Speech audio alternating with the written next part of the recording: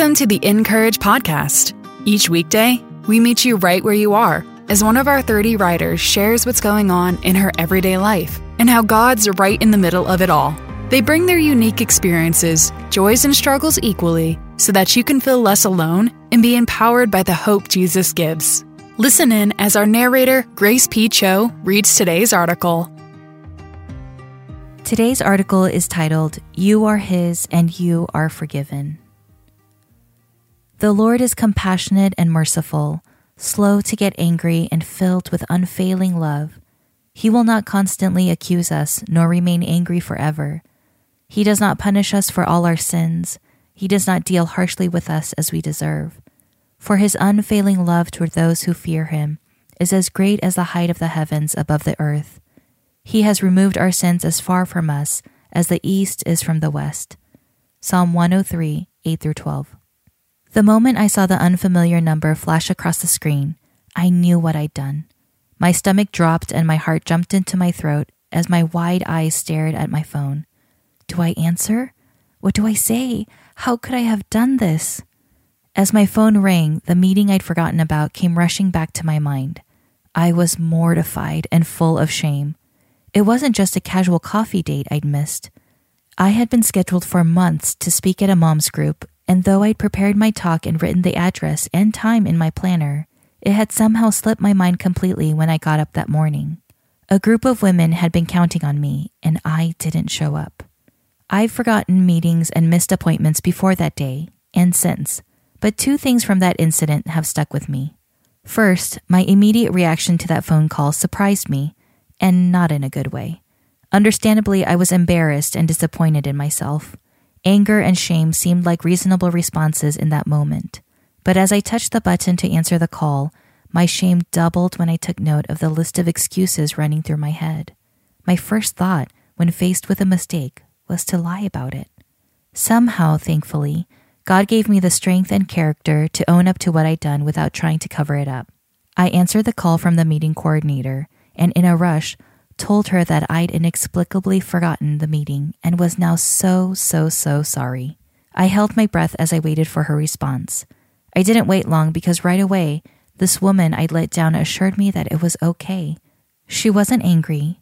She understood that sometimes we just mess up, and she offered me another chance by rescheduling. That's the second thing I'll never forget. As I hung up the phone, overcome by pent-up tears and adrenaline, I sat on my stairs shaking.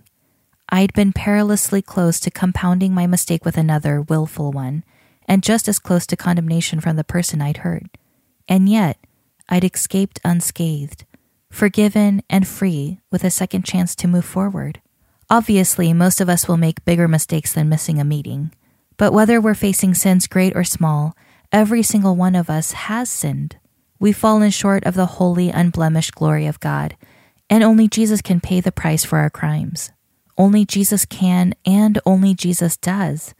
Jesus stands in the gap between the reality of our mistakes and the perfection of God, reaching across the canyon we've created to pull us back into relationship with our Heavenly Father. Are you caught in your mistakes right now? In between the phone ringing and picking it up to admit what you've done? Don't be afraid, friend. Like the woman who called me, God isn't angry. He understands that sometimes we just mess up. And through the sacrifice of Jesus, he wants to offer you another chance. Don't hide. Don't brainstorm ways to cover it up. Don't beat yourself up either. Look to the Lord and hear him say, You are forgiven. Accept his mercy, grace, and love.